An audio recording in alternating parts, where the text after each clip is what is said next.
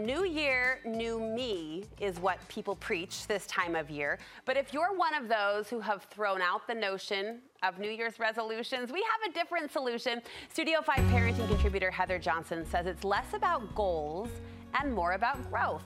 She's encouraging us to make growth our focus in 2024. Heather joining me to explain. Happy New Year. Same to you. You know what? It's interesting. There is a big shift.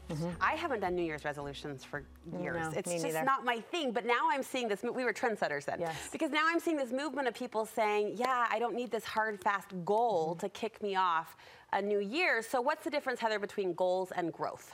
Well, we want to look at it from a growth standpoint because even just this goal perspective, which I don't love New Year's resolutions for this reason, they tend to come from this place of a fresh start effect is what we call it, where we've decided that a date on the calendar is what gives us permission to go ahead and make improvements. Which there is energy from right? that. There's energy There's from that. There's momentum that comes. Right? So we've got the first of the year on Monday, right? Have you ever felt like on a Wednesday, you're like, man, I wanted this week to be different. It isn't, and it's Wednesday. Instead of going, I'll just do different right now, we go, well, I'll start this on Monday. I'll wait. Right? I'll wait. And so that part is really challenging when it comes to being able to grow in these resolutions.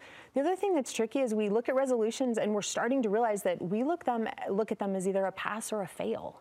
And as parents, that gets really challenging because today, if I look at it as pass or fail, it's really easy to say most days are failures, right? That can be hard. And so we want to move away from, or I'm suggesting we make a move away from this idea of a resolution. And instead of saying that, let's look at it and say, hey, how can I grow this year? What does growth look like? And as we apply that to arguably our most important job, one of them at least, as parents, how do you want parents to grow this year? What would be your objective for us? Well, if we look at what growth looks like, there's some things that we can consider that can help us do this. And the first is we have to consider that who we're working with and who we're trying to grow next to. And that's kids, right? And even if those kids for us are now getting bigger and they're even in their 20s or they're married or they have their own families, we are still working with people who have perspectives and ideas and are managing their emotions.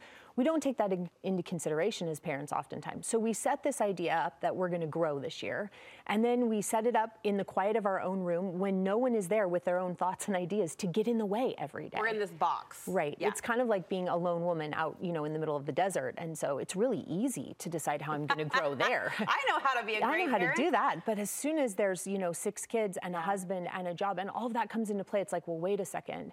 I might not have adequately looked at what growth could look like. So we want to take that into consideration. And we want to ask ourselves and recognize, hey, I'm going to ask how I'm going to grow given that I'm working with 6 kids and a husband and a job and these responsibilities. And like you said, personalities and emotional intellect, and you have to take all of that into consideration. You also say humility should have a place in this conversation. Absolutely. If we're going to grow, and if you want to call them resolutions, by all means, but if we want to look at what growth can look like for us, we've got to be really humble. Now, in contrast, the place where we struggle often as parents is when we look at setting up ways for us to grow and we lack self-confidence. Now, when there's a lack of self-confidence, it means that we're looking at things and the way we're analyzing them is from where we're weak. And that's really easy to do as a parent, right? If we don't have a lot of self-confidence, we see all of the weaknesses, and then we put all of our energy into focusing on the weaknesses. And oftentimes we set up our growth patterns from where we're weak. Now, although that matters, humility is going to take us a lot further. And I don't think we often understand what humility looks like because it has these really 2 key points that benefit us as parents. When we're humble, it means we're able to look at our strengths and acknowledge them. And we don't often think of humble people as able to see their strengths. The key is they see their strengths, but they don't take credit for them, right? So they either offer up credit for their strengths to a higher power or to parents who taught them or even to children who give them opportunities to learn and become strong. But you're saying humility is ultimately rooted in strength. It is. It's in both. It's recognizing those strengths and then on the flip side saying, and I also am willing to see where I'm weak, but I don't focus on it. I recognize that I can make weak things strong. That's what humility looks like. Imagine if this next year we go into it with both of those things in our backpack, right? We carry both. Each day we get up and recognize, I'm so grateful for where I'm strong and that other people or situations have helped me gain the strengths. And I recognize that I can make the weak things stronger. You want us to make room for growth. How do we do that? Well, isn't it funny? We all tend to feel overwhelmed. We've got a lot going on. We want to improve. And so we hit a new year, this fresh start effect, and we take a bunch of things we don't think we're good at, and we add them right on top of all the other things that are overwhelming to us. The pile just got bigger. The pile just got bigger. Oh, no wonder we shut down by February 15th, right? Because we look at it and go, I've got so much on my plate. So if we're going to take on new things, we've got to do it by making some space. Kind of think of it like your closet, where if you're going to buy a new sweater and put it with your other sweaters, you should get rid of one and send it out the door. So what might I be getting rid of? Give us an example to make room for growth. It could be anything. It could be looking at how you spend your time so that there might be more time to spend on these things that you want to work on. So I'm getting rid of something to make... Literally. Okay. It could be something in our minds. It could be that we're holding on to a lot of places that we're weak and then adding another set of places where we don't think we're strong. Well, now all I do is spend all the day looking at all the places where I'm not a good mother. Okay. Right? So we can put some aside to bring some more in that might have more precedence or matter more to us right now.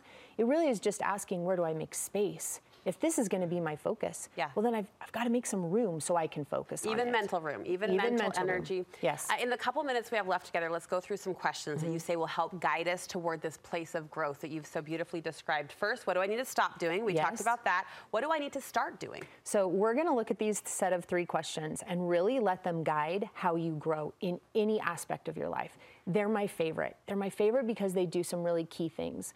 The first is they allow us to reflect, and we can't grow unless we're willing to reflect on something. That's another huge trend right now. Everyone is really focused on this reflection point. We've got to, right? Now, we can reflect in really unhealthy ways, and it sets us up to be anxious and depressed. We're not going to talk about that today. But we want to be able to look back and, again, with humility, recognize, how do I see where I'm strong and also where I'm weak, and hold on to the fact that weak things can become strong.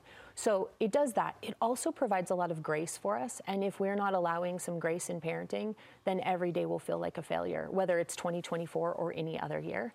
And then it also elicits growth. So the questions that I want you, if you're up for the challenge, to ask are the following. What do I want to stop doing this next year? What do I want to start doing this next year?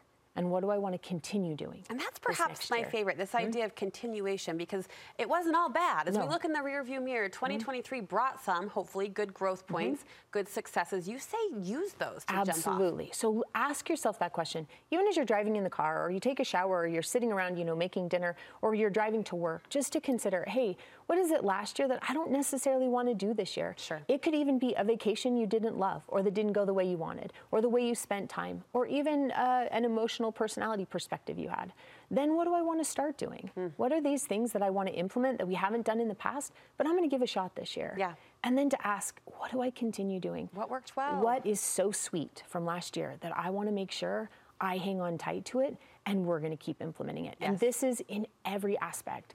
It's just a really clean way to allow the grace to be there and the growth at the same time. Well, and as I'm highlighting unintentionally throughout our conversation, these trends or these shifts that I'm noticing in resolution setting or goal keeping this year. Another one is, it doesn't have to be right now. Take some time. Take some time to let these questions kind of grow in you and ruminate in you and see what comes out of them.